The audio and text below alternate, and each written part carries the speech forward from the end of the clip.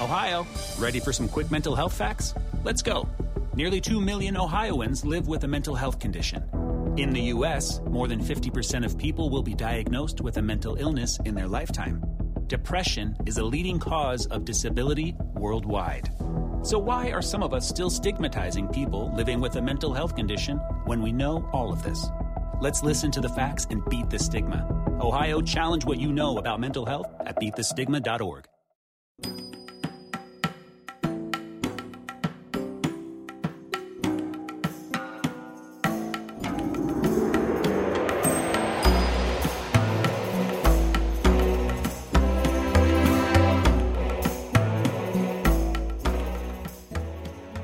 Hello, and welcome back to the History of Egypt podcast, episode 65C, Little King Thutmose, being the early life of King Thutmose III, and how his aunt, Queen Hatshepsut, accommodated the needs of her young co-ruler up to regnal year 17. Today's episode is brought to you by Stephen Clark, Thomas Roll, and Richard McNallis, in gratitude for their donations to the podcast. Your support keeps the show running, folks. Thank you very much for your help. Now then, let's begin.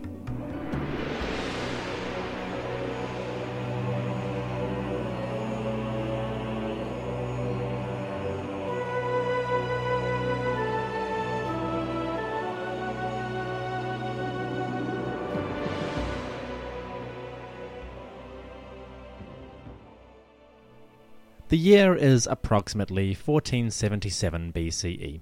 Regnal year 17 of the Queen King Hatshepsut. Well, not really. It's actually regnal year 17 of Hatshepsut's nephew, the King of Upper and Lower Egypt, Menkeper-Ka-Re Thutmose III. Son of Thutmose II, grandson of Thutmose I, the young king is all of 18 or 19 years old, maybe slightly older.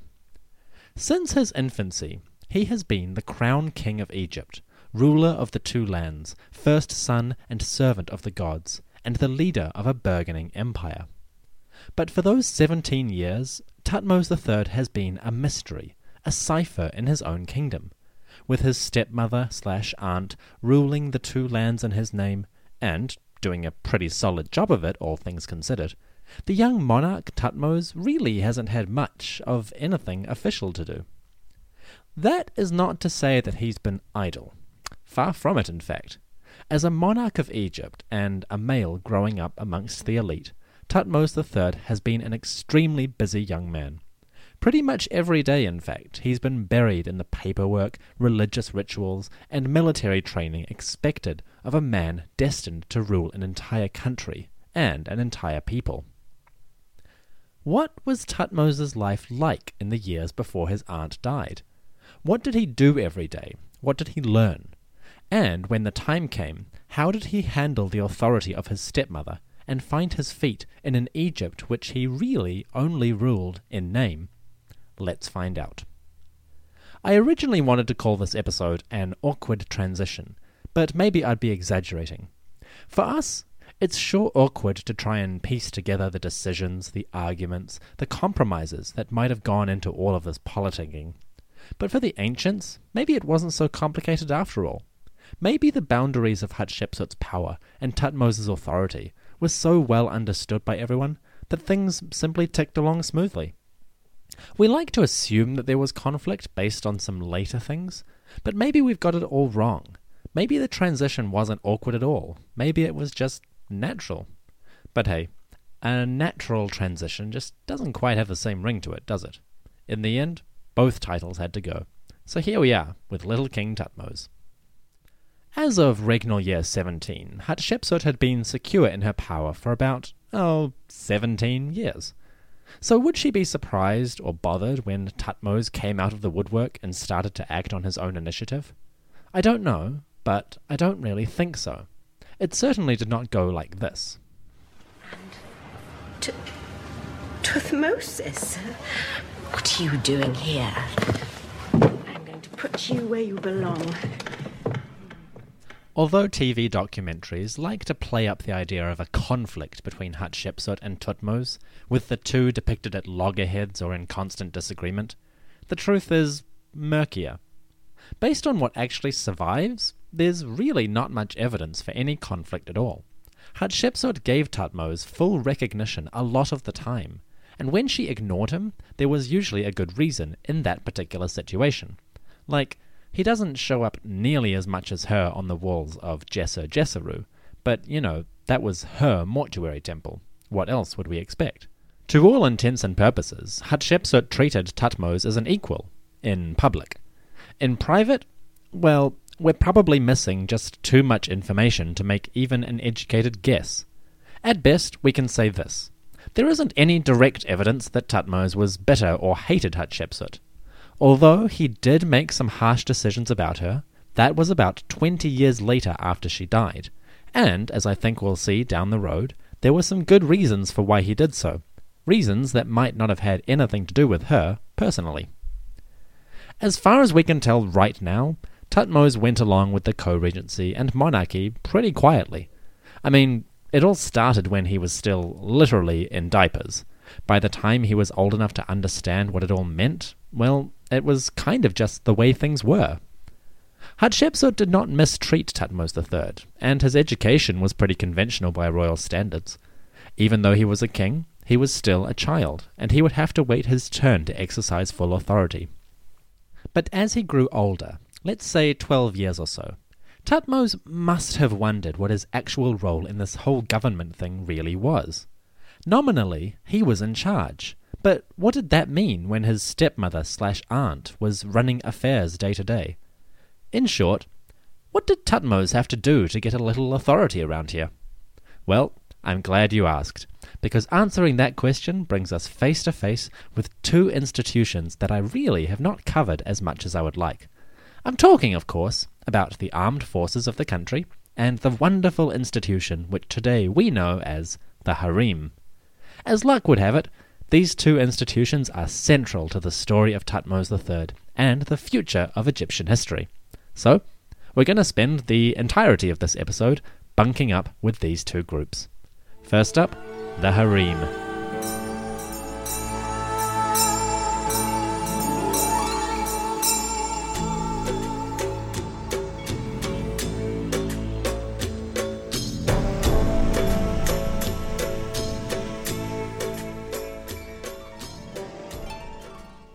The word harem is a tricky one.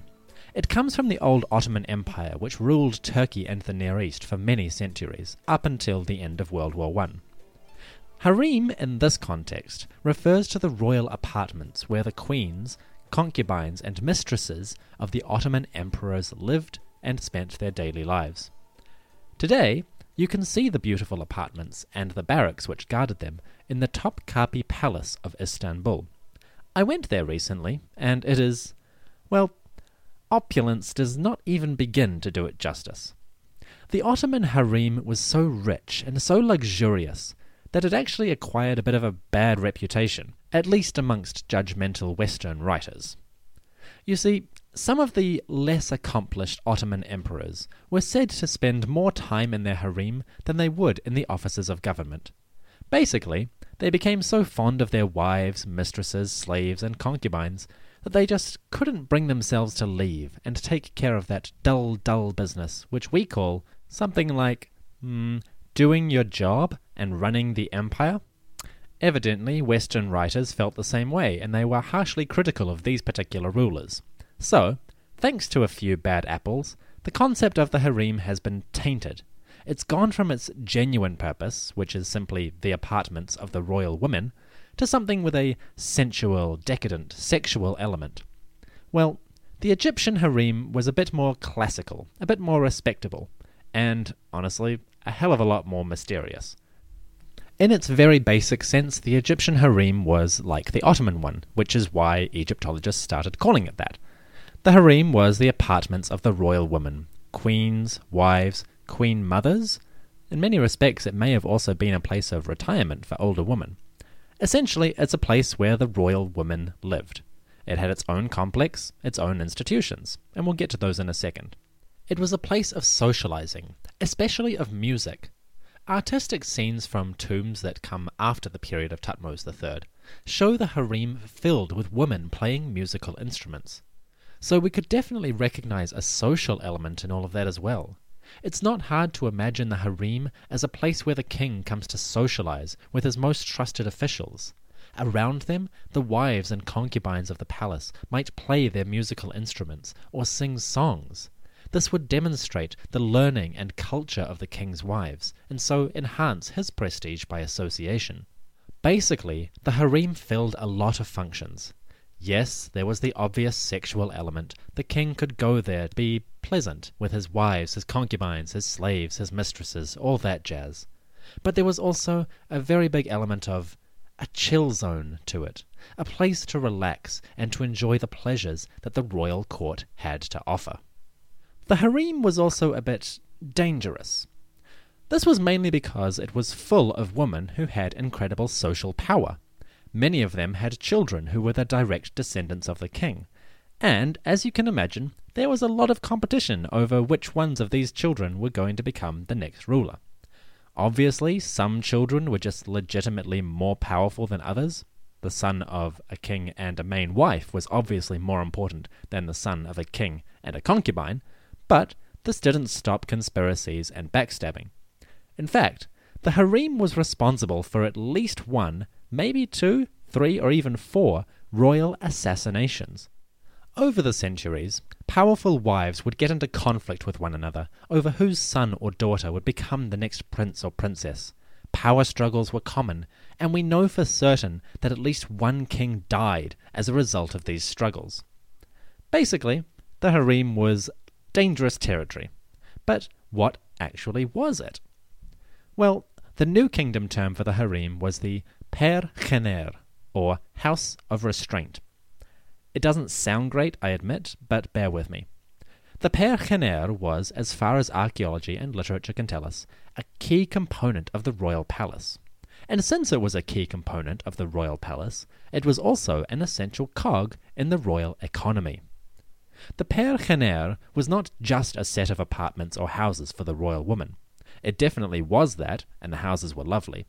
But it was also a major economic institution. It had agricultural estates dedicated to its use, and even government officials assigned to work in it. There were servants, male and female, working in its halls and offices, and there was an official royal overseer of the harem to make sure that it all functioned properly. So it was a pretty sophisticated mechanism, all things considered. Maybe not as sophisticated as the Temple of Karnak or the royal palaces, but still incredibly valuable to the economy. If you were looking for a government posting, the harem was probably a good avenue to take. Just don't touch the women. Thutmose III is the earliest king to leave behind a harem that we can actually see in the archaeological record. Coincidence? Maybe. But I'd be willing to put some money on the argument that the harem became more important under Thutmose III than it had been for several generations. He certainly considered the harem a valuable institution. He made it rich, and he made it important. In the process, he accidentally kick-started a process that would see royal women become phenomenally influential in the affairs of government, and see the harem become a rather sophisticated centre of politics, both for good and for evil. One of the notable aspects of Thutmose III's harem is its location. Thutmose's harem was located in the Fayum, which made it one of the most valuable royal institutions in the whole country. You see, the Fayum was farming country. Royal estates here were incredibly rich, thanks to the fertility of the soil and the abundance of fresh water at Lake Moeris.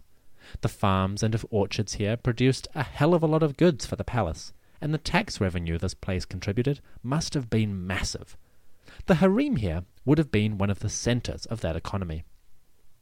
On top of that, the Fayum country had a powerful religious aura, thanks to the great temple of Sobek the crocodile, and the vast royal cemetery left behind from the Middle Kingdom. That cemetery, including the burial monuments of kings like Senuseret I or Amenemhat III, would have been the background for a lot of Thutmose III's religious education. How do we know that, though? Well, let's just say for now that Thutmose III shows an unusually high degree of interest in those 12th dynasty kings, and among the rulers of the 18th dynasty, his degree of personal devotion to the royal ancestors is way, way up there. So, Granted, we don't know where Thutmose spent most of his time in his youth, but if you're looking for particular locations, the harem in the Fayum is not a bad guess. Secluded and protected, but also incredibly well connected to the economic and social life of the government. The harem was an excellent place for a king, to learn the basics of what he needed to do when he grew up. Day to day, though, his education was probably a bit of a mixed bag in terms of enjoyment. Thutmose would be up before dawn. He would practice worship and offerings to the gods. Very dull. As the sun rose, he would be out into the training fields for physical education. Not my thing, but some people enjoy it. Then, as the day became hot, he was back inside into the shade to learn scribal skills like reading and writing. That's my kind of scene. Or mathematics. Less so. Then, as the afternoon wore on and the evening began, it was back to the shrines for worship and offerings. Not my idea of a good night out, but it'll do. Then it was bed, and the whole rotten business began again the next day. We don't know much about Thutmose's childhood in terms of what he enjoyed, but if we work backwards from his later career, we can guess what he was good at. Thutmose III, first and foremost, was an excellent soldier. Which brings me, nicely, to the second of the great institutions which we're interested in today. I'm talking, of course, about the army. Thutmose III came of age at an interesting time in Egypt's military history. One era, the age that had produced the Middle Kingdom and the successful War of Independence against the Hyksos, was now beginning to fade. That had been an era when kings called up their soldiers only occasionally, when they needed them, and afterwards sent them back to their homes, to their camps. Soldiers of that time were called the Anku Nu Niut, or soldiers of the town. They were locally raised, locally housed, and locally trained. And when they were not fighting, they were not soldiers at all. They were probably farmers or labourers. In short, you might call them part-time warriors. I can probably sum it up with something like this movie quote. You, there.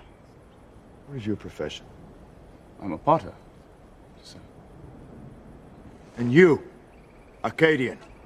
What is your profession? Sculptor, sir. You? Blacksmith. Spartans! What is your profession? See, old friend, I brought more soldiers than you did. The Egyptian soldiers were less like Leonidas's Spartans and more like the Akkadians, potters, weavers, and farmers. Only occasionally were they soldiers. But when Thutmose III was born, Egypt's armed forces had experienced a great deal of change. They had travelled further than many before them, to the banks of the Euphrates River under Thutmose I, and to the trade lands of Punt under Hatshepsut. There were now men who had seen warfare that lasted months rather than weeks, who had experienced combat outside of Egypt itself, and who had served in campaign after campaign after campaign. Although 90% of the soldiers were still potters and farmers most of the year, there were a few, just a few, like Ahmose Ibana or Ahmose Pen Nekbet, men who had become veterans. The result was a little shift in how the soldiers began to describe themselves. A small shift, but it tells you and me an awful lot. The shift went like this. Instead of calling themselves soldiers of the town, the Egyptian soldier now began to call themselves Anku Nu Mesha. This little word, Mesha, makes all the difference. Why? Because Anku Nu Mesha translates to soldier of the army. Egypt was now beginning to develop an army closer to what we might consider the classic armed forces. A group of men who, for most of the year, dedicated themselves to training, to practicing, and to learning the arts of warfare and militaristic conflict. It was a tiny group, to be sure, but they were still there, a core of men practiced and trained in the profession. Thutmose III almost certainly spent a lot of his youth with these men. Some of them would have been members of the noble families, sent to train in the palace as a reward for their parents' service. Others would have been the children of veteran soldiers like Ahmose Ibana, children who were now expected to carry on their father's career. Finally, Some of Thutmose's colleagues might have been from middle-class families. Their parents, perhaps, were hoping that they would get ahead by training alongside and hopefully becoming friends with the Child King himself. In short, it was a bunch of kids doing what their parents expected of them so that they could one day be of great service to the king and to enrich their own households with their achievements. This, you might recognize, is the basic idea of a cadet academy, and Thutmose III was at the heart of it all. We don't know how many of these young cadets there were, but for the sake of acute reference, I'm going to refer to them simply as Thutmose's 300. Thutmose? What are you doing here?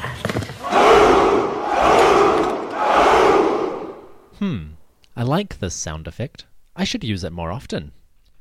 Thutmose and his brave 300 were the core of the Egyptian army. They were trained regularly in 3 skills: fighting with melee weapons, spears and swords, fighting with ranged weapons, bows and arrows, and finally, fighting in a chariot. The chariot was the real key to this army, the one that Thutmose III inherited from his grandfather. It was the elite weapon of the day, and our young prince probably started learning to ride a chariot as soon as he was able. Along with his fellow cadets, he would practice racing at high speed, turning while still driving, and most importantly, learning how to fight and attack from the back of a moving vehicle. It can't have been easy, but I honestly cannot think of anything the average 12-year-old boy would love more than being put into a moving vehicle and told to shoot things at imaginary enemies. It's like Soldier Fantasy Camp 101. Even I kind of want to join. So day to day, Thutmose III probably spent a lot of his time at military training. Racing around in his chariot, he'd shoot arrows at targets. On foot, he would learn how to fight with spear and sword, in single combat and as a group. And for more desperate situations, he would learn how to wrestle a man to the ground and pin him. Basically, he was slowly being turned into a lean, mean, killing machine. To what end, though? Well, there was a purpose to all this, and it wasn't just so that Thutmose could get any pubescent aggression out of his system. It was all in service to a greater ideal, an ideal that would eventually benefit Thutmose himself. But first, it had to benefit his stepmother. Lucky Land Casino, asking people, what's the weirdest place you've gotten lucky? Lucky? In line at the deli, I guess? Aha, in my dentist's office. More than once, actually. Do I have to say? Yes, you do. In the car before my kids' PTA meeting. Really? Yes. Excuse me, what's the weirdest place you've gotten lucky? I never win and tell. Well, there you have it. You can get lucky anywhere, playing at LuckyLandSlots.com. Play for free right now. Are you feeling lucky? No purchase necessary. Void where prohibited by law. 18+. Terms and conditions apply. See website for details. Around the 14th regnal year, Thutmose was about 16 years old. He was physically matured and had been training for most of his life. So it was only right that at this point he start to fill his obligations towards the state. Specifically, it was time for him to put theory into practice and start doing some actual fighting. Thutmose III became the commander of the Egyptian army at the order of Queen Hatshepsut. This was an important responsibility, and he was expected to accomplish great things with it. The pressure must have been high, because if he'd failed, he'd not only tarnish his own kingship, but that of his aunt as well. Effectively, he had 2 crowns riding on his success. There were just 2 problems, though. 1. Thutmose could not possibly put himself in any real danger, not while he was too young to have fathered a proper heir. And secondly, Egypt was, kind of peaceful at the moment. There weren't any threats or anything, so what was a boy to do? Where could Thutmose find his war? Well, that wasn't going to stop Thutmose, or Hatshepsut for that matter. Historians of an older breed liked to think that the reign of Hatshepsut was a pacifist one, that she didn't lead any campaigns. They never really explained why, but the hint was because she was a woman. Well, that idea is long dead among academic Egyptologists. Thanks to more enlightened research, we now know that there were at least 4 campaigns in the reign of Hatshepsut. What's more, we know that she led at least one of these herself, appearing on the battlefields of Nubia as a symbol of royal power. Later, of course, Hatshepsut's attention turned to things like Punt and her great monuments. But when the time came for war, she did not neglect the opportunity. Nor did she fail to see that this was an excellent chance for young Thutmose to gain some experience. So, when Thutmose III was approximately 16, Hatshepsut decided that the time had come. She sent him out on campaign. Between regnal years 14 and 20, approximately, Thutmose III fought at least one, maybe 3, different Nubian wars. These weren't big affairs, nothing like what Ahmose or Thutmose I had done, but they were still respectable, and they were very, very, very good training.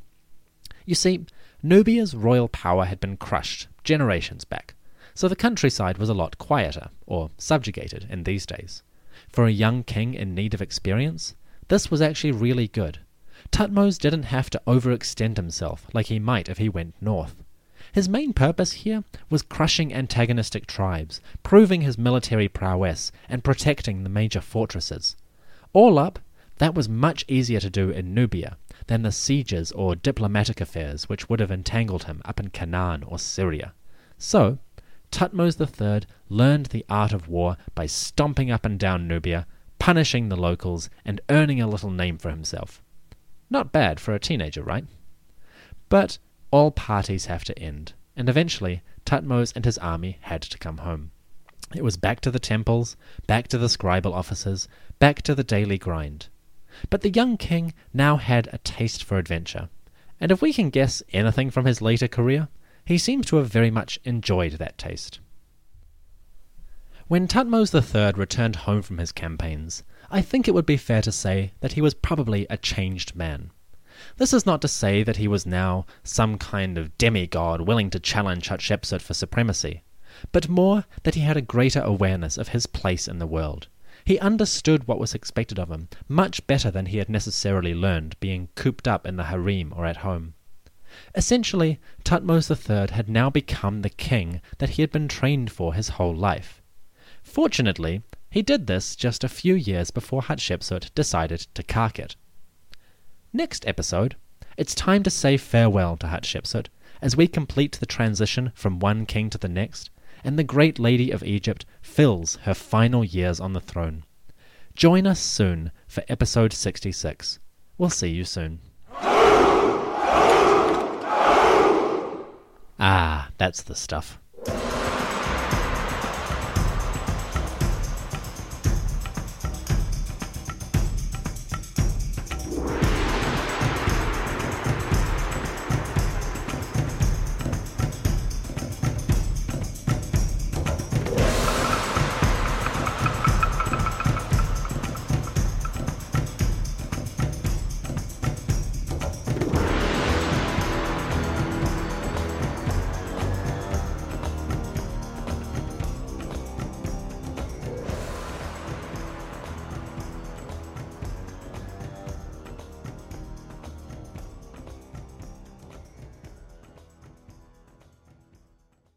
Hello, it is Ryan, and I was on a flight the other day playing one of my favorite social spin slot games on ChumbaCasino.com. I looked over at the person sitting next to me, and you know what they were doing? They were also playing Chumba Casino. Coincidence? I think not. Everybody's loving having fun with it. Chumba Casino is home to hundreds of casino-style games that you can play for free anytime, anywhere, even at 30,000 feet. So sign up now at ChumbaCasino.com to claim your free welcome bonus. That's ChumbaCasino.com and live the Chumba life. No purchase necessary. VGW. Void where prohibited by law. See terms and conditions. 18+.